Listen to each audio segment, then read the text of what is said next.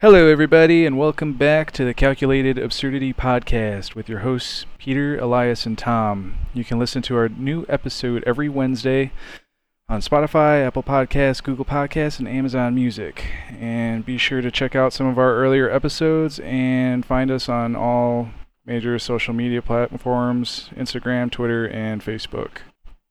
And the nice quote of the day is, "How's it going, guys?" It's been busy. I thought you were going to read an actual quote there. Nope. Is that just the name of this one? Quote of the day. How's it been? Yeah. Yeah, what's been going on? What's new? Nothing. Felt really slow today. I made a charging stand for a barber at my barber shop, which is pretty cool. So, because the one of the shaver things that they have, you can either spend $35 on a charging stand that's actually really nice, or get one from me that's custom made. Is that some lettering on haircut it. on the house then? Well, kind of. I mean, it was kind of funny because I was gonna sell it to him for $15, like, just because, competing price point. Like, you could buy a manufactured, like, nice product for $30 or whatever. Mm-hmm. But he ended up just giving me $30 anyway for it, so Nice. it worked out for me. Very nice, dude. Sweet. Yeah. How'd your guys' Memorial Day weekend go? Good. Spent some time with Faith and her sister's boyfriend, and we had a little bonfire and just hung out. I Nice. did home Good time. improvement projects. Ooh, what'd you work on? Painting. Sweet. Wow, so artistic. No, were you painting ghosts? From the pictures I saw, they look like ghosts. So I built Square ghosts. 2 little wall shelves for Amanda's side of our bathroom. Did the towel rack. Painted the upstairs hallway, staircase, kitchen, and the cabinets. Changed out all the hardware on the cabinets, and I just reinstalled them today. Nice. Yeah, so Nice. What was the the color that walls you did? themselves are all Green? white, and then the cabinets themselves are a off-white cream color. Amanda just sent me the picture so I can send them. My big question is, did you tape to do the cuts, or did you freehand it? Depends on who was doing what, but I primarily freehanded. Show off. Nice. Yeah, it's so Oh, much wow, that better looks than what great. it was before with like the wood. Yeah. Obviously. Are you planning on keeping your backsplash? For now, basically, this is just a temporary thing so that we are happy with the kitchen and just like the rest of the house. And then probably a couple years down the road, we'll just redo the entire kitchen itself after I do the floors and everything. But Nice. there are, what is it? 3 rooms left in the house, the entire house, that has the ugly yellow. Yeah, the dining room that you see in that picture is one of them. The half bath right there to the left of the image is the other, and then the guest bathroom upstairs, or the second full bath upstairs, whatever you want to call it. Those are smaller rooms anyway. Well, maybe the living room is a bit of a bigger room. Let's see here. Oh, and here's the before picture. Wow, that's the before picture. Yeah, much Oh, better. wow, yeah. You got new knobs. Yeah, that was the hardware. So we went from that Hardware, white yeah. to like more modern black style hardware, and then got the new fridge, as you can see, and then new washer and dryer on the Tuesday we came back from Florida. Had the whole Very nice. family over helping painting, and then Amanda and I finished up. Gotta love the. Did they go into like a late night finishing up painting? I think Amanda and I on Sunday kept painting until like 9, and then Monday we went until probably 7, and yeah, I just put up the hardware, the cabinet doors and everything like maybe a couple hours ago. Nice. Yeah, very cool. I remember doing the painting on the second floor, swapping out tenants the first time. And it was kind of the same thing. It was try to jump in and get as much painted as you could, but it spills over into the evening. Oh yeah. does usually the most fun because it's you kind of have a sense of like you're almost done. You're just on the last room and you've been rolling. So I just remember it's about the time that you can crack a beer and almost chalk it up to being done and just kind of enjoy the last little bit of it. Painting sucks. I am so tired of painting this house, but there's 3 rooms left up for like the main floors. Basement, I'll do whenever I want to do it because the entire basement's pink, as you guys have seen. So I want to get rid of that eventually. But yeah, painting cabinet fucking blows. Painting cabinets is brutal. I just like rolling the walls. No, used high How'd you paint density them? foam brushes and rollers just to give it a smoother finish. But like because it was a coated finish previously, like you can see the sheen in that the before photo, you have to prime it, right? And basically you have to prime it perfectly, otherwise any kind of blemishes will show through from the primer. And then even with the actual cabinet paint, it takes like 2 to 4 coats to get it looking good. And these pictures are from afar too, right? Like you get up closer, you can see the imperfections. You can tell it's a DIY job, but like it just fucking sucks. Yeah. Yeah, and anything that takes multiple coats just is disheartening having to go back over it again. Yeah. Honestly, even sometimes the walls, I forget what Nicole's dad calls it, but whenever the roller gets a dry section of it and it rolls and you can just kind of see the faint previous color underneath it. Oh, yeah. I forget what he calls it, but he's got a term for it, and it makes me laugh every time because he can't help but call him out when he sees That's him. what happened on the staircase walls because it's the like cathedral ceiling. It's like 20 something feet tall, right? And father-in-law said that he was laying it on pretty thick, and then I come back look at it after it dried. I'm like, I need to throw like another heavy coat on this, and it's like you can't tell while you're doing it, right? Because it's just glossed over from the wet paint, the lighting, and everything else. But whatever paint they originally painted this house with, this like yellow, it just does not like to go away. And I'm just trying to get this base coat of white on everything. And even when I do like a thick layer paint, like heavy as fuck, like one roller is maybe up the wall once or like 2 widths of paint, it's like fucking, I still have to come back. I'm like, what the fuck is this paint?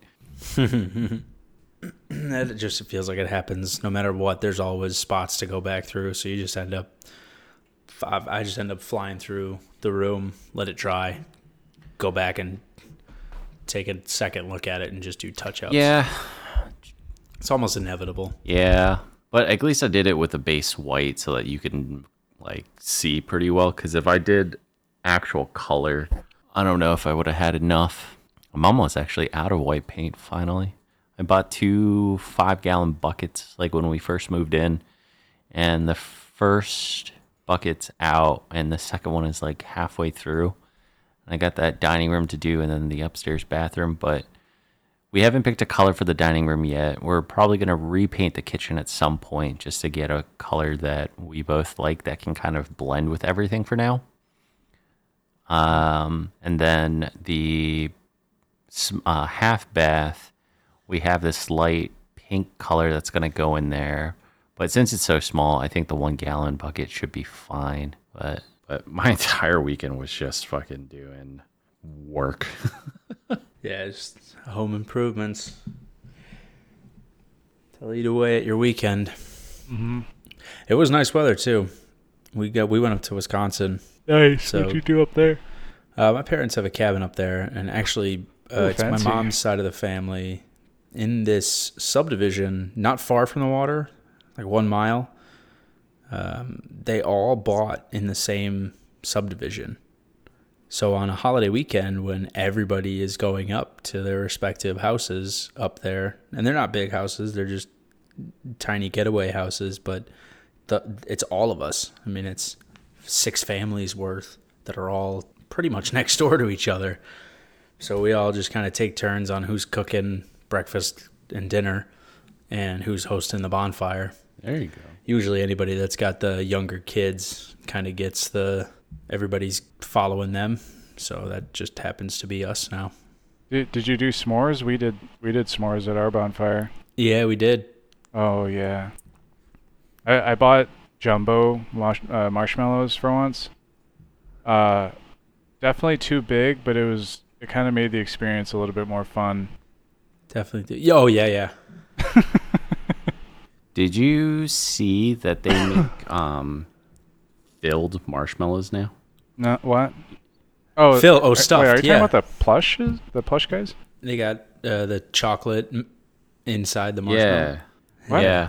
Oh wait, hold on. You're talking about Yeah. fruit still? There's like chocolate and like peanut butter filled marshmallows, and there's also apparently marshmallows that like toast or like burn in different colors and stuff like that. No, I'll just stick with the regular marshmallows. Right? That's kind of how I felt. I don't. You don't need to change it up, guys. Like, I'm in favor whatever. of more chocolate. So if you're stuffing marshmallows with chocolate, I'll try it. But I do think that the original design of the s'more is pretty perfect. Yeah. Who invented it? The s'more? Yeah. Zachary Smith Moore. Yeah, I don't know about that. I made it up. I know. I'm trying to look it up right now. I don't. Loretta Scott Crew Wait, s'more. in a Girl Scout book in 1927. Huh. The creation of the Some More, as it was originally called. The It was in a cookbook in the 1920s it was called the Graham Cracker Sandwich. Text indicates that treat was already popular with Boy Scouts and Girl Scouts. In 1927, a recipe for quote-unquote some more was published in Tramping and Trailing with the Girl Scouts. Crew. So I guess the s'more just kind of came up around the 1920s? Well, it was captured in some kind of recipe form in the 1920s, right? It could arguably be around as word of mouth thing or just like a family tradition thing prior to that. Mm-hmm. When was the marshmallow invented? That's a good question. Campfire s'mores nachos. Wait, what? Campfire s'more nachos. 2000 BC? The marshmallow? No way. 2000 BC? The National Confectioners Association. Ancient Egyptians were the first to enjoy a gooey treat now called a marshmallow as early as 2000 BC. I guess it must have been similar to like gum, like early gum, like chewing gum. Because I think a lot of the ingredients in this is found in... oh yeah, it even says right here, marshmallow was made from the mallow plant that grows wild in marshes. They probably screwed around with plants, mashed it up, accidentally made a marshmallow, and then... wow, that's so cool. And then the French were introduced to the marshmallow in the early to mid 1800s. Oh, I forgot to add, the treat was considered very special and it was reserved for gods and royalty, which probably explains the nearly 4,000 years later introduction to the French of marshmallows. Wait, say that part again? So marshmallows were around as early as 2000 BC, and then it says later the French were introduced to marshmallows in the early to mid 1800s. So maybe it was just like called something else. I don't know, or maybe it wasn't commercialized as a candy until then or something. But wow. Oh, and even this website says no one knows the true history of roasting marshmallows. But they reference the Girl Scout handbook as the first documentation of having graham crackers and chocolate with marshmallows. That's cool. I guess I'm like not too surprised, but am surprised at the same time. Yeah, this is going to be one of those facts that I learn and forget in the same day. Yeah. Oh, no, I'll remember this. Because I think chewing gum was a similar thing. Like it was, I think the Aztecs did it, right? Like chicory root? Chicory root or the tree bark. Yeah. That was like the earliest form of chewing gum, I think. But, seems like a lot of references are saying the 1800s, though. I thought it was around for way longer than that. Well, I That's guess cool. it would come down to when the graham cracker would have been invented, right? Because if marshmallows were way before that, maybe. chocolate was an early thing as well. I mean, it would have been really I think. bitter, just pure cacao, right? The Central American, South Americans were doing that. Wasn't graham crackers? I want to say that they had that in like World War One for part of their rations. That was biscuits, no? Or was it saltine crackers? I think it was saltines. I don't think it was graham crackers. Maybe it was a similar concept. Like maybe they took the saltine cracker packaging idea or something and then later created graham crackers. Mid 19th century commercial development from about 1880. Close-ish. Did I tell you guys a story about my the tiny marshmallow ones that are like really colorful? No. No. Put them in the microwave? No, I Ate too many and one day we just had a bag of kind of like that. We had a bag of those rainbow colored, marshmallows, the tiny little ones. And I was kind of eating them, and then I thought it would be funny to just swallow them. And I swallowed them, and I was like, "Hey, look, I'm not choking or anything. I'm just gonna keep eating these and keep swallowing them." Well, maybe like an hour or a couple hours later, I threw it all up. It was just a rainbow mess. It was like a real life Nyan cat. At least to say, I was kind of disappointed with my choice after that. It's pretty gross. How long did that put you off them? Actually, not too long. Actually, I think indefinitely. I feel like the little ones with the colors, they tasted a little bit different from actual like plain marshmallows, or like the big ones, or maybe that's just in my mind. Like the texture and the taste was a little bit off on some of those. But yeah, I'm cool with regular marshmallows, but I don't really like the small rainbow ones or like the modified ones. I think they do taste a little different. But I always thought those it's tiny been so ones- long, so I don't really know what they actually taste like anymore. I thought those tiny ones were just for like hot chocolate or decorating gingerbread houses. It might have been, but I had a bag. I was hungry, and so I just kind of went to town on those. You're feeling like investigating what would happen. Yeah, we were at a friend's house, and they just happened to have them out. I was like, "Hey, can I eat these?" And they're like, "Yeah, sure." So just kind of munched on those. Yeah, well, not really munched. I swallowed them, but yeah, you get the point. Were you crashing at the friend's house? No. Or you were just hanging out? Yeah. Oh no. Hey, how old do you think I was when I did this? 26. I'm fishing. I actually don't remember how old I was, but I think it was like elementary school somewhere. I was fishing, but I was also wondering if it was like one of those sleepover activities when you're way young.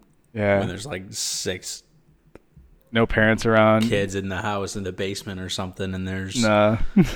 drinking like way too many Mountain Dews or just one of those silly things. It was like some small family party thing that we were at. Nice. What were we talking about the other week? Oh, Peter, any progress on piano? No. 0. I have a keyboard you could have if you wanted to practice. You have a keyboard? You're not using it? Every once in a while I'll pop it out and try to relearn some of the YouTube tutorials I'd gone through, or try to grab another one, but for the most part, no. I might take you up on that. All right.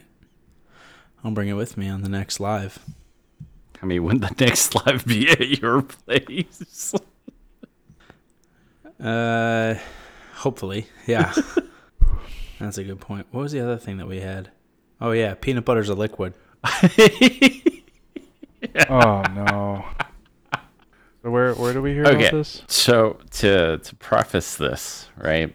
I don't remember where I saw it, but I remember seeing something pop up, and the TSA had to make an official announcement, and they even tweeted about it, that for all intents and purposes, they consider peanut butter a liquid.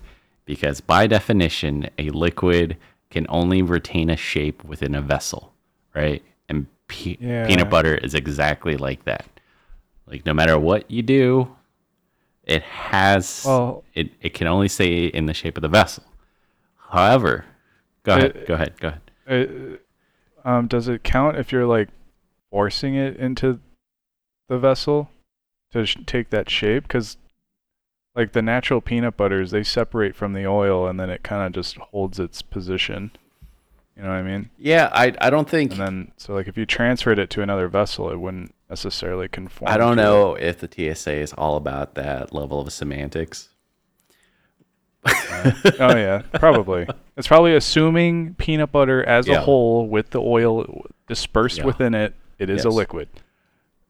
But since learning that fact and talking about it to you guys like off recording, I've also learned that there is a TSA recommended trick in terms of getting various liquids larger than 3 ounces through security, which is to freeze the liquid to turn it into a solid. Which is like wild to me that's like such a... How did you find out about this again? It was just some thread I was following. I don't remember exactly where, but like this was something someone talked about it, and it was something that was recommended to them years ago, like 10, 15 years ago. Gosh. Or something like that. And they've just been using it since, and then it's just like a bunch of replies, and some people were saying like they work for the TSA, and this is like they just let it through because it's a solid. It's on their website. Yeah. Frozen liquid items are allowed through the checkpoint as long as they are frozen solid when presented for screening. If frozen liquid items are partially melted, slushy, or have any liquid at the bottom of the container, they must meet the 3 to 1 to 1 liquids requirements.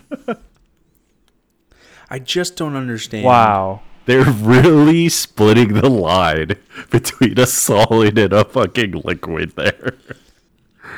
Dude, what? I just don't understand. Who needs to fly liquids? College students, frozen foods from home or something. My water, I don't want to dump it out. Exactly. I got to freeze it at home, but if it is a water bottle, like that's going to melt pretty quick. So you have to melt something large enough. Freeze something large enough. Or keep it at such a cold temperature while frozen so that it doesn't raise so much between home or wherever you're coming from to the airport. Yeah. Yeah. Because, going through TSA, it's on your person. It's in your carry-on. I don't know. That seems weird. So if you froze your peanut butter... Yeah. Nice. But what is the freezing point of peanut butter? Because there's oils in it. But the individual pieces of the peanut butter would probably crystallize, right? For natural peanut butter. Hey, this website. Wait, what? This one says 37 degrees Fahrenheit. I said Celsius, so that's pretty close. Oh yeah. That's in line. Wow. Well, life hack. We can do it. Yeah, I don't know. Stock up on peanut butter, boys, on your next trip. Toss it in the freezer, and you're well. At first, when I heard you tell us that, I didn't know it had to be frozen all the way solid, all the way through. So I really thought people were putting items in water and then freezing the block of ice around the items. I don't think that would be allowed. No, not at all. I was like, that doesn't make any sense to me. Let me just because just put I can't understand cocaine why in here and freeze water around it. Aha, dude! Exactly. There are literally 50 pages of what can I bring items from the TSA. Wow. What are some of the oddball ones? Antlers. Wait, stuff you can bring? On carry-on bags or check-in bags. Wait, like fresh antlers? Do they give size restraints? Like you can bring across white-tailed deer antlers, but not elk antlers? It just literally says antlers. It's just, you may transport this item in carry-on or checked bags. For items you wish to carry on, you should check with the airline to ensure that the item will fit in overhead bin or underneath the seat of the airplane. I don't know if I want an antler under a seat. That is going to be some uncomfortable fucking turbulence. It's under the seat of the person in front of you. That's fine. Bang snaps. Oh, so those little poppers. Okay, those are not allowed, by the way. Someone did try to sneak a gun inside of peanut butter. John F. Kennedy International Airport on December 22nd. Officers found disassembled parts of a handgun wrapped in plastic and a magazine loaded with ammo inside of jars of peanut butter. Wow. That proves that. Well, they should have frozen. Oh, wait, he should have froze it. Yeah. You can bring bicycle chains on your carry-on bag. A bicycle chain? Yeah. Somebody put a double-bladed knife inside of their laptop. That's wild. Blenders are allowed on carry-on bags if the blade has been removed. Wow. Imagine showing up to TSA. No bag, you're just carrying a blender. No blades or anything. Just at security, you just put it on the fucking conveyor. It's got a fragile sticker. You can transport a bread machine. Yeah, you know I really feel like that should be like a gamble. Loser has to go get a day flight to Peter, Salt Lake City and back. Sadly, the technology doesn't currently exist to create a real lightsaber. However, you may pack a toy lightsaber in your carry-on or checked bag. May the Force be with you.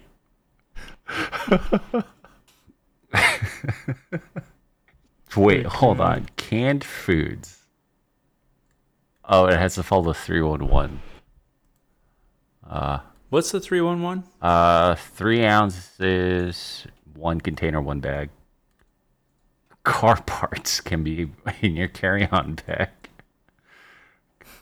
Cast iron cookware is a no for carry-on. Cattle prods are a no for carry-on. Creamy cheese. Yes, less than or equal to 3.4 ounces. Unless you freeze it. Solid cheese is perfectly fine, though, guys. Christmas light. I'd hope Christmas lights are okay in your carry-on bag. Dude, can you imagine? Feeling festive? A lot of airplanes just have outlets now at the seats. You just plug in the guys some in front of fucking you. Christmas lights. The seat in front of you just lights up on an overnight flight. Merry Christmas. Hey, Eli, this is relevant for you. Coffee espresso makers are allowed in your carry-on bag. Wow. That's fucking perfect. You can bring live fish. Actually, wait. I got my manual espresso maker. I could Yo, pack that what up. the fuck? You can bring a tattoo gun. You can bring cowboy spurs. However, you also want to bring the ink. You have to make sure it's less than 3.4 ounces. So you can do a tattoo on the plane. So you can get a tiny tattoo on the plane. While using your bread maker and waffle iron. Wearing sewing machine, your cowboy spurs. Wearing your cowboy spurs with antlers and a live fish. And a toy lightsaber. Man, this is the art that we need to make. Let's get back on ChatGPT. Don't mention the phrase to Eli. You'll fucking paste something in here in like 2 minutes. Wait, what? Sorry, I missed that. It's fine. No, tell me. We need a ChatGPT rendering of a individual sitting next to an artificial skeleton, because that's allowed, getting a tiny tattoo with cowboy spurs, antlers, a bread machine, a toy lightsaber, a live fish, and a waffle iron. And that is allowed through TSA. Dynamite is a definitive no, guys. Just in case you were wondering. Yes. Same with loaded firearms in peanut butter Wait, jars hold on. or in modeling clay. Or English Christmas crackers? Oh, because it looks like M80s.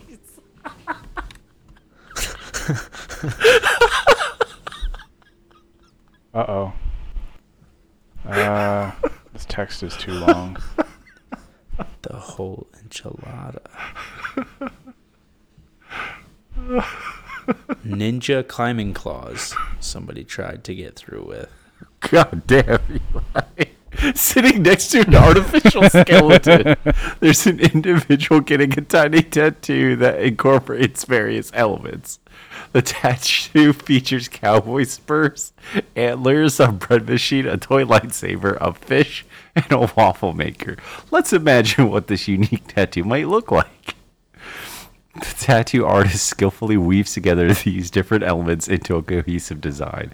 That is a useless sentence. The individual's chosen motif reflects their eclectic interests and perhaps holds personal significance to them. Also a useless sentence. Here's a description of how these elements might be incorporated into the tattoo. Cowboy spurs. The tattoo artist incorporates the tattoo spurs into the design by placing them at the base of the tattoo, resembling ankle bracelets. These spurs can be depicted with intricate details, showcasing their classic Western design. Antlers. The antlers can be positioned as a crown above the individual's head, extending outward and framing the tattoo. The artist may choose to add artistic flourishes or incorporate specific deer or elk species to help to add realism or symbolism. Bread machine. The bread machine can be creatively integrated into the tattoo, symbolizing the individual's love for baking or their passion for homemade food. It could be depicted as a small detailed device situated within the tattoo design, emitting steam or featuring recognizable bread shapes.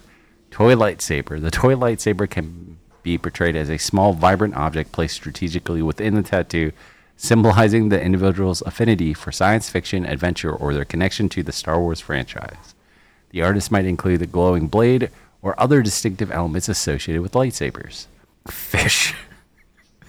The fish can be incorporated. Wow, this one gets deep. This one gets deep, dude.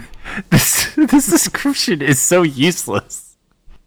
The fish can be incorporated into the design as a swimming companion near the individual's tattooed ankle. Wait, where did it go that the tattoo's going on the ankle? The cowboy spurs. Oh. It can be depicted in a stylized or realistic manner, representing their love for aquatic life or perhaps symbolizing resilience, adaptability, or spirituality. Waffle maker. The waffle maker can be depicted as a whimsical addition to the tattoo, representing the individual's enjoyment of breakfast foods or culinary creativity. It can be placed in close proximity to the bread machine, illustrating a connection between these two kitchen appliances. Overall, the tattoo artist skillfully combines these seemingly unrelated elements to create a unique and visually interesting design. The specific placement and artistic style of the tattoo would depend on the individual's preference and the tattoo artist's experience. Dude, this is like a fucking sixth grader report. It's so useless. Yeah. This is Basically, this is just regurgitating the Cliff Notes. Yeah, it reiterated what the thing is that you want to get a tattoo of. Also, I did not mean was get a all tattoo coherent. of these things. I meant these are all things that are physically on the plane, and then along with that, the guy is getting a tattoo of something else. Or I guess he could be one of the items, but you're allowed to be on the plane with cowboy spurs, antlers, bread machine, toy lightsaber, a fish, and a waffle maker. And then also you're allowed to get a tattoo. You can bring a grater onto a fucking plane. Like, what? Nobody move. Or the cheeks get it. What? I think the cheeks are like the easiest thing to use the cheese grater on, right? You can bring hair clippers. What? Hey guys, if you had to threaten someone with a cheese grater, what would you do? Which cheeks? Yeah, I was gonna say butt cheeks. No, the face. Come on, guys. You hear cheeks and you're just like, no, butt cheeks. You got other cheeks I went on your face. I went butt cheeks. I thought you I were. feel like butt cheek grating would be more incapacitating than face grating. You think so? Yeah. Well, I mean, on a plane, you'd actually have to. Don't you got more nerve endings on your face? Well, the face is exposed. How are you going to get somebody to comply, take their pants down, hold still? I mean, it'd be like, hey, assume the over my knee position Yeah. while you're Anyway, back to the also original complying question. with that, but not complying with whatever the other thing is that I'm asking you or threatening you with a cheese grater. What would you do with a cheese grater? Head. Would you just like, if they don't comply, would you just smack them in the face? I'd start playing with it like a cowbell. Or would you try to use the cheese grater? I don't know how you use a cheese grater. I think that's probably why they said you can bring it.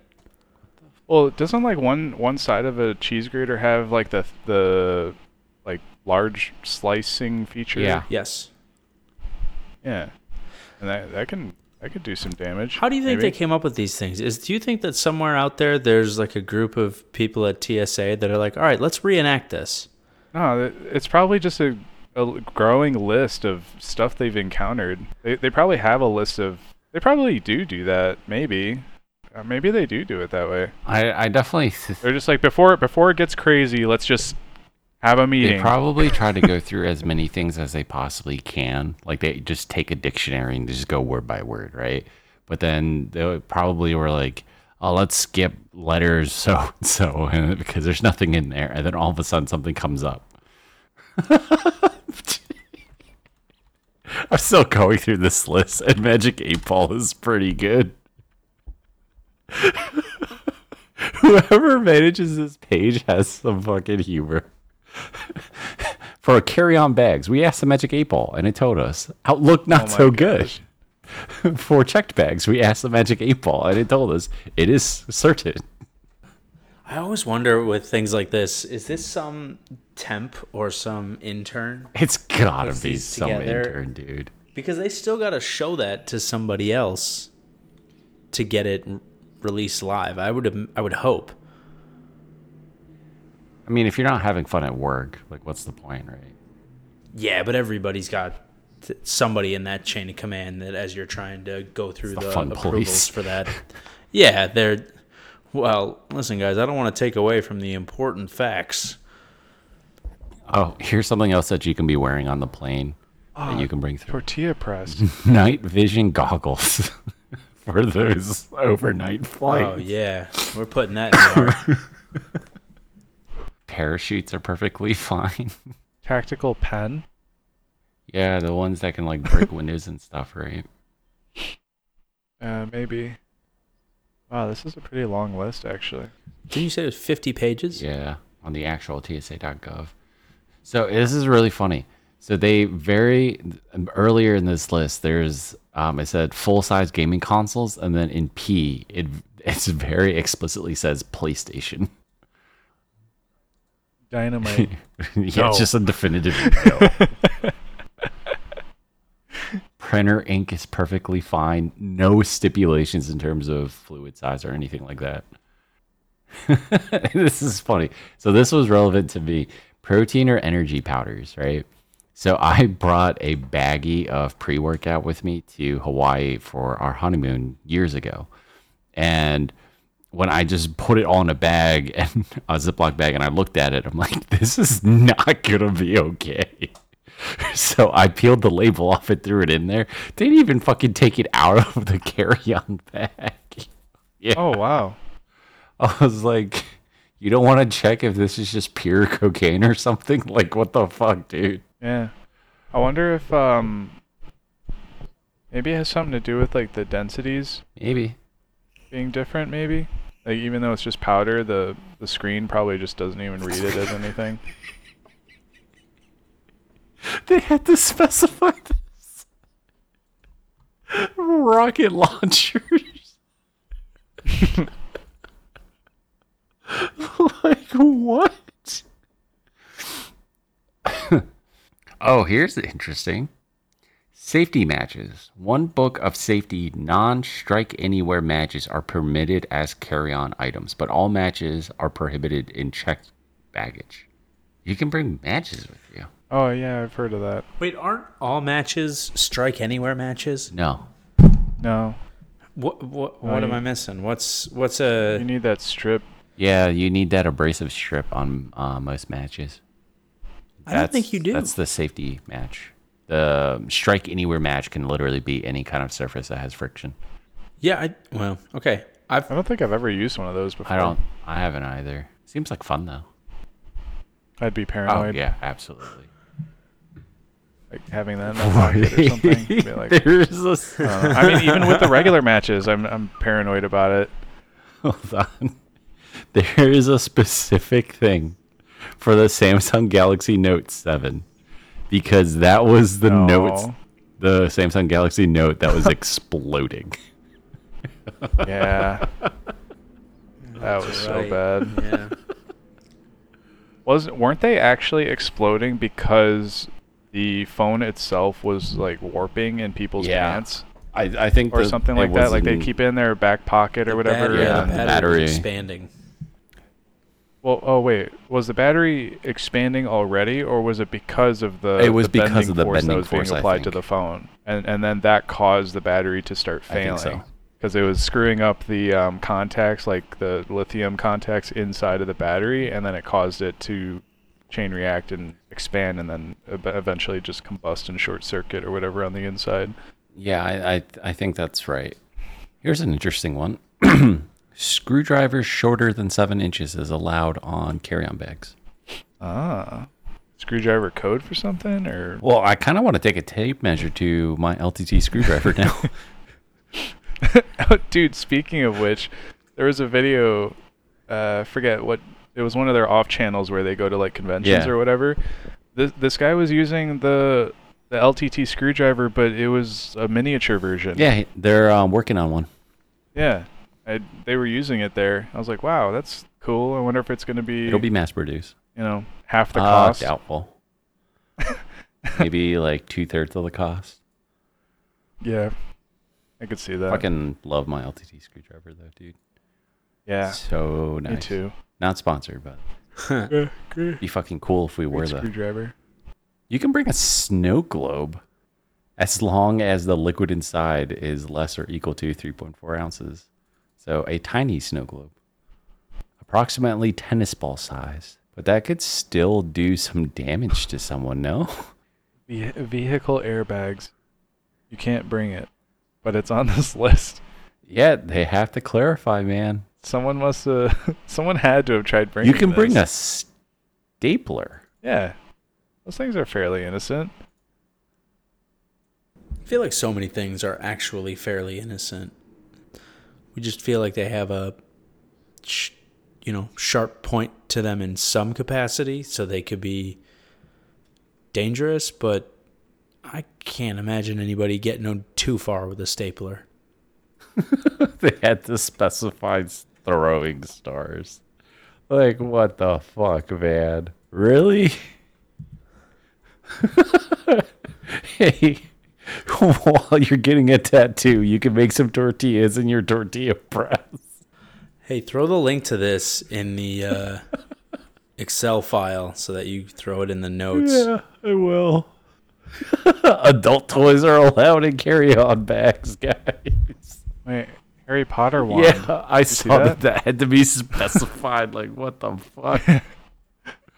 I didn't think it was like noteworthy enough, but it's just they should have did like the copyright logo on the name too, because Yeah. Didn't we know that toys were allowed because that's the gag that all the bachelor parties do is Which toys are you talking about, Tom? adult toys. The parentheses adult. yes. Oh, here's the Xbox specification, even though they clarified full-size consoles earlier. So I'm sure if they get enough questions of people asking about specific items, they'll. But yeah, they clarified those. fucking full-size consoles, and it's like. Although I would imagine more people are messaging about Xbox and PlayStation than Harry Potter wand. They're probably asking if it's like safe for the console to go through the machine. Oh. What's the one that everybody that's more portable now? The Switch, yeah. Do you guys have that? I do. I have the Steam Deck. I don't even know what that means. What's the? That's okay. What's the? It's basically like a Switch Nintendo Switch in a way. I love my Switch for traveling. Yeah, it's nice, and especially if you have like friends over, it duals as 2 controllers right off the bat, which can be useful. You have a dock so that you can play on a TV, and then you can just remove it from the dock and take it on the go. You can pair up to 8 controllers to it. Honestly, like when it came out, it was like a huge leap in console tech, and that's where all the manufacturers or all these companies are going now with handheld devices. I mean, PlayStation just announced their handheld device after however many years since the PSP. Yeah. I was just about to say, this looks like a PSP, but you can take the controllers off on each side of the screen. Basically, that's sort of the form factor that the Switch uses, or PSP rather. Even I guess they were kind of the first ones that did it. Right? I mean, like controls on the side of the screen. Well, you had the Game Boy Advance. It seems like that's kind of where we're going, because all the electronics just sit behind the screen, and then that's you're pretty much left with only the sides for like keeping that rectangular shape. I think the original Game Boy Advance came out before the PSP. Oh yeah, I guess they were the first ones that did it. Check that. PSP in North America 2005. Game Boy Advance was 2001. So yeah. Yeah, I guess they did Game Boy Advance and then SP and then the 3DS or whatever. Well, it was the DS they, and then kind of went 3DS. back and forth. Yeah. With like the controls on the side or whatever. Yeah. Elias, what was your other thing? He has the Steam Deck, which that is basically a computer compared to the other stuff. I could hook that up to like a USB-C dock. Oh wow! And it's kind of I want to say it's the equivalent of what, like a Chromebook? Yeah, I think maybe, or I mean definitely stronger. Like a high-end Chromebook, like a like an okay you laptop. Can like install Windows on it. You can plug in a keyboard and mouse into it, even though it's technically a handheld device. It's got internal storage and everything. It runs an operating system, and then lots of competitors now are making their own version of that device. But the reason why it took off and this handheld market's kind of coming out of the woodwork is the Switch has been kind of reigning supreme for the longest time, but because it's a Nintendo exclusive device, you're kind of limited to what you can play on it unless you jailbreak it. Yeah. And then so Steam Deck was like the first big competitor to it, where it's like, hey, you can play all your Steam games on it, except they have to go through a vetting process to actually be able to play on it officially. But there's stuff that you can do to play any game that you want on it. And the newest competitor to the market is the Asus one, the Asus handheld one.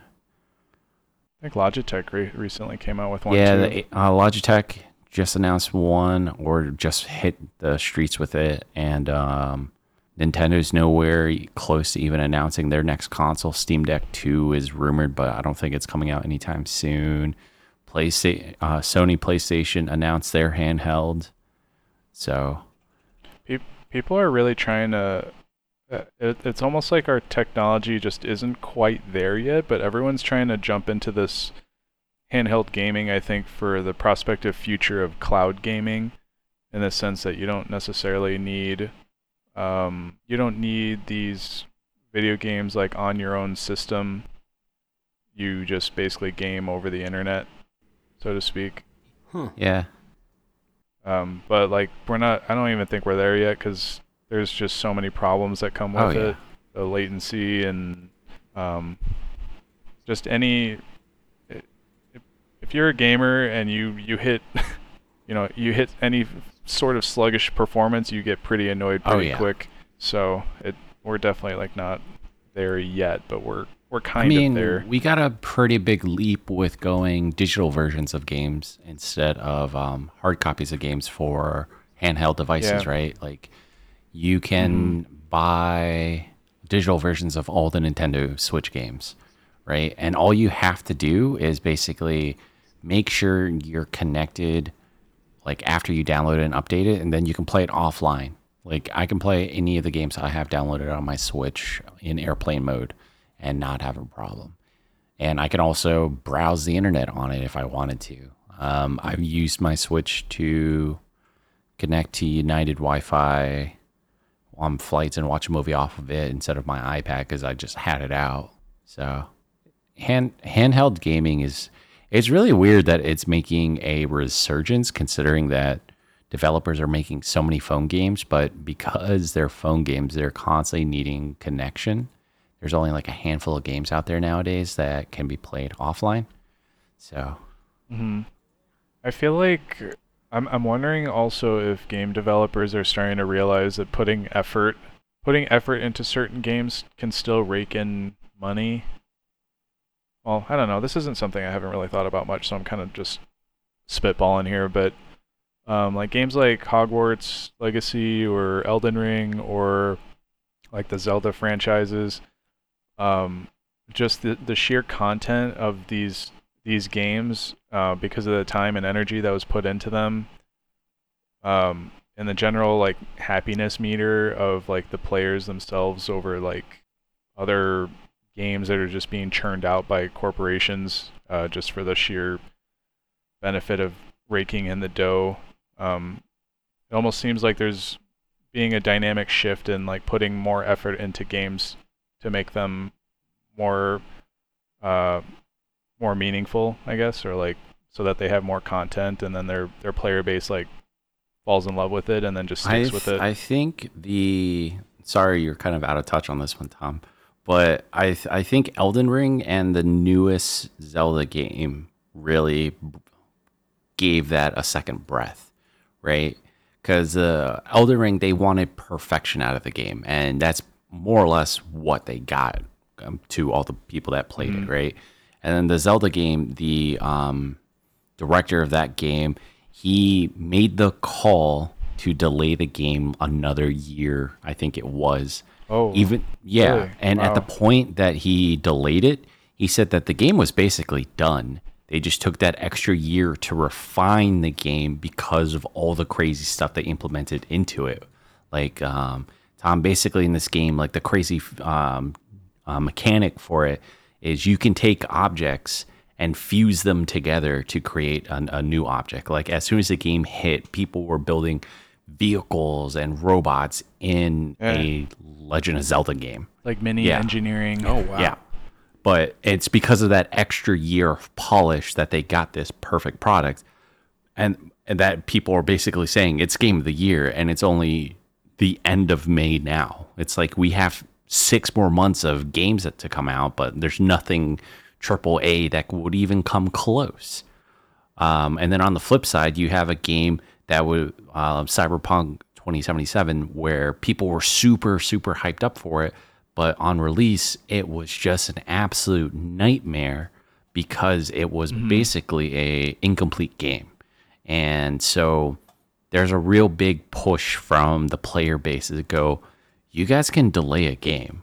Like there's nothing that's telling you besides like your corporate overlords to push out a game and then slowly patch it as it goes, or introduce the next major thing as or like a promise feature as a DLC package, right? Or an expansion package.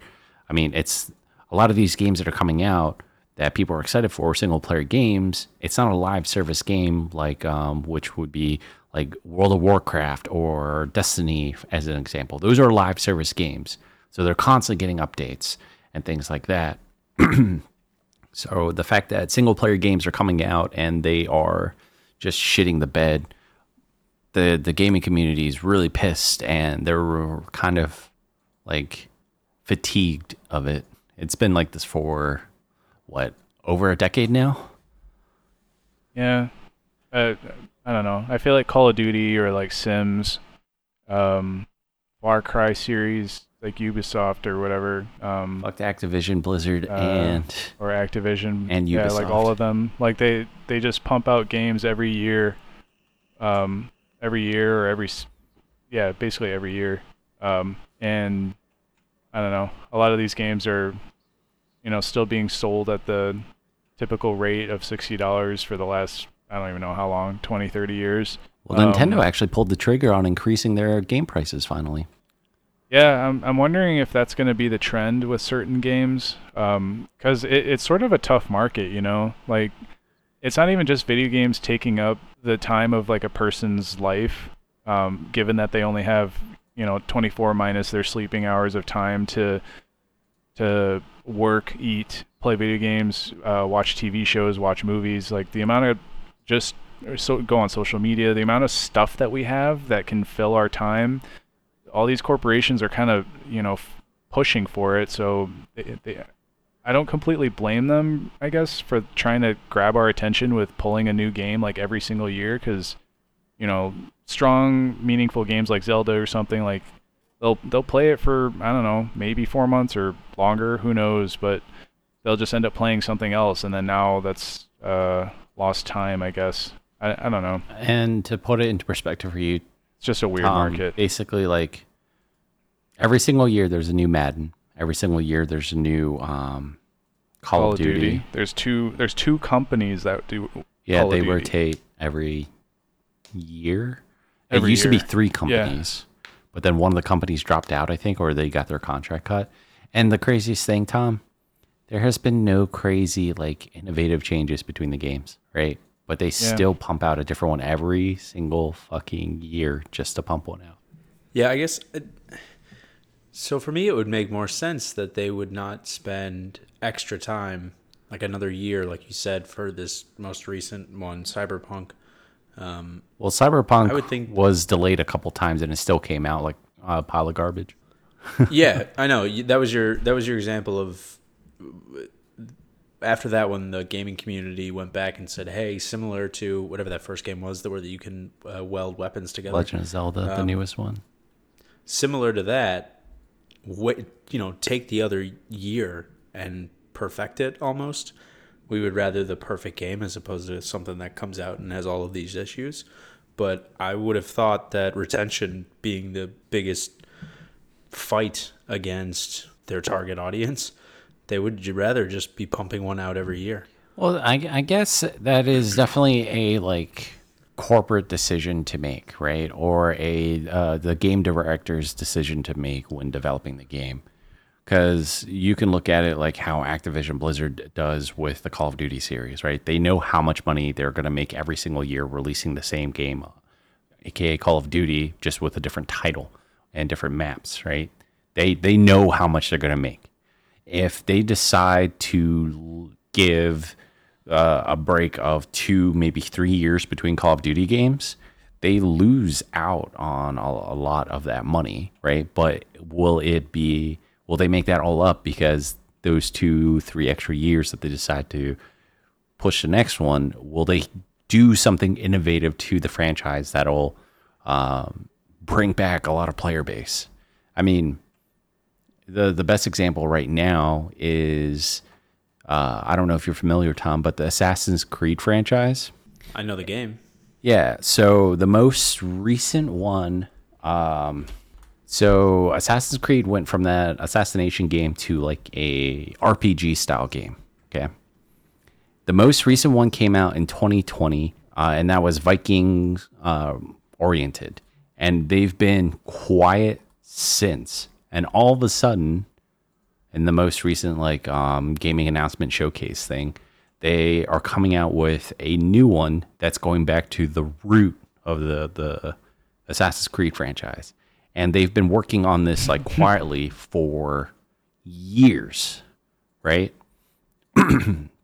But obviously, the gaming community is really kind of touch and go with the idea of it because the company that's behind it, Ubisoft, kind of like what Eli was saying, that they just push out games just to push out games. But the fact that this franchise, which is a beloved franchise to the gaming community, is all of a sudden going back to its root, everyone's holding their breath. And we're hoping that the fact that they didn't announce anything until now, the year that the game is planned to come out, means that they've been working on it and polishing it, right? But again, money is the big driving factor for it. Maybe it's not going to come out 100%. Maybe it'll come out at 90% just to get those sales going, because Ubisoft has been having, I think they've been having a pretty bad year, all things considered. They haven't really released anything too much, right, Eli? Yeah, they've been fairly quiet. I am shocked that there hasn't been any major developments in games. I would have thought that any of the larger... Oh, there's been huge developments in games, dude. Oh, well, I thought you... Yeah, there's also a new engine that's coming out. Unreal and I think 5. A lot of developers are working towards that. Like, they're not coming out with anything because of this major system update, and I think we're going to start seeing some crazy stuff in the next, year. I thought you said that game so. where you could now combine weapons was something new, and there hasn't been anything new in a while. It's new. It was new for the Legend of Zelda franchise, right? Because that's always just been kind of a hack and slash puzzle thing. Yeah, I feel like they got the idea from probably Fortnite. I think the crafting in Fortnite and the excitement that people got out of that game, I think triggered a response to have implement more like creativity or something, or dynamic changes to your gameplay, such as like crafting or building. Sorry, not Sandbox. Crafting. We've had crafting already, Sandbox but style building games where you kind of just can do what you want when you want, and that's kind of, it's bringing back older gamers more and retaining younger gamers, right? Because that's the market, right? When an age group kind of phases out of it, then they have to try and do something to bring people back, which is where a lot of game remakes are actually really popular right now, or remasters. I mean, Sony is doing the remaster of Final Fantasy VII, right? And instead of being a turn-based Japanese RPG, it is actually a free roam world where it's active combat. It completely flipped the script entirely. But here's the problem. They said they were going to do it in 3 parts. The first part came out years ago, and they're still working on part 2. Yeah, and that's part of the issue too. The part 1 they were selling at a full retail price of $60, and it's only part of the game. And it's very well known in the gaming community that games should be costing right out the gate retail price, probably closer to $120 a game, right? Just in terms of dev commitment, paying the bills and everything else on their end. But it's just been maintained at $60 since fucking beginning of time for gaming. And so Nintendo is actually the first one to start making a push to bump it up to $70. But it's very specific $70 for hard copies. I think it's still $60 for digital because they're saving on the distribution fees. You know what they should do with the pricing model is keep it at 60, but if you have, well, okay, maybe this is going to be stupid, but what I was thinking was if you have, X number of hours played, then you basically agree to paying another $10 or something to signify that you're happy with the game and that is the actual price, and you kind of did a trial period or some shit. Because by raising the price to the, what was it, 75 for the new Zelda game? 70. So $10 over the typical market rate for a new video game. You're really pushing your reputation here, and I guess if you can keep it going, sure, but at some point you're tricking your fan base and basically just milking them for the extra $10 of scam money in a way, which is pretty unfortunate. I just don't know how many people you're going to get to actually volunteer to pay the extra Well, time. it'll be like an agreement thing. Like if you buy it through, your Nintendo store or something, like it'll be $60, but if you like it, then and keep the game for X number of time or something, you pay the 70 or something. But Steam already does something where you buy a game and you have up to 2 hours of gameplay before you can fully refund it for basically no reason. So you do get a trial period with Steam, which is kind of cool. But I'm not entirely sure like what the future is with the pricing of video games. There isn't really a whole lot of data on it necessarily, but basically they're like, oh, well, people are basically willing to spend $60, no more, no less. This is what we're going to keep it at. And it's basically been like this for like 30 years. Yeah. Okay, well, thanks for listening, everybody. Make sure to check out some of our older episodes if you would like to hear more, or check out our new episodes every Wednesday. And have a good one. Bye. Bye.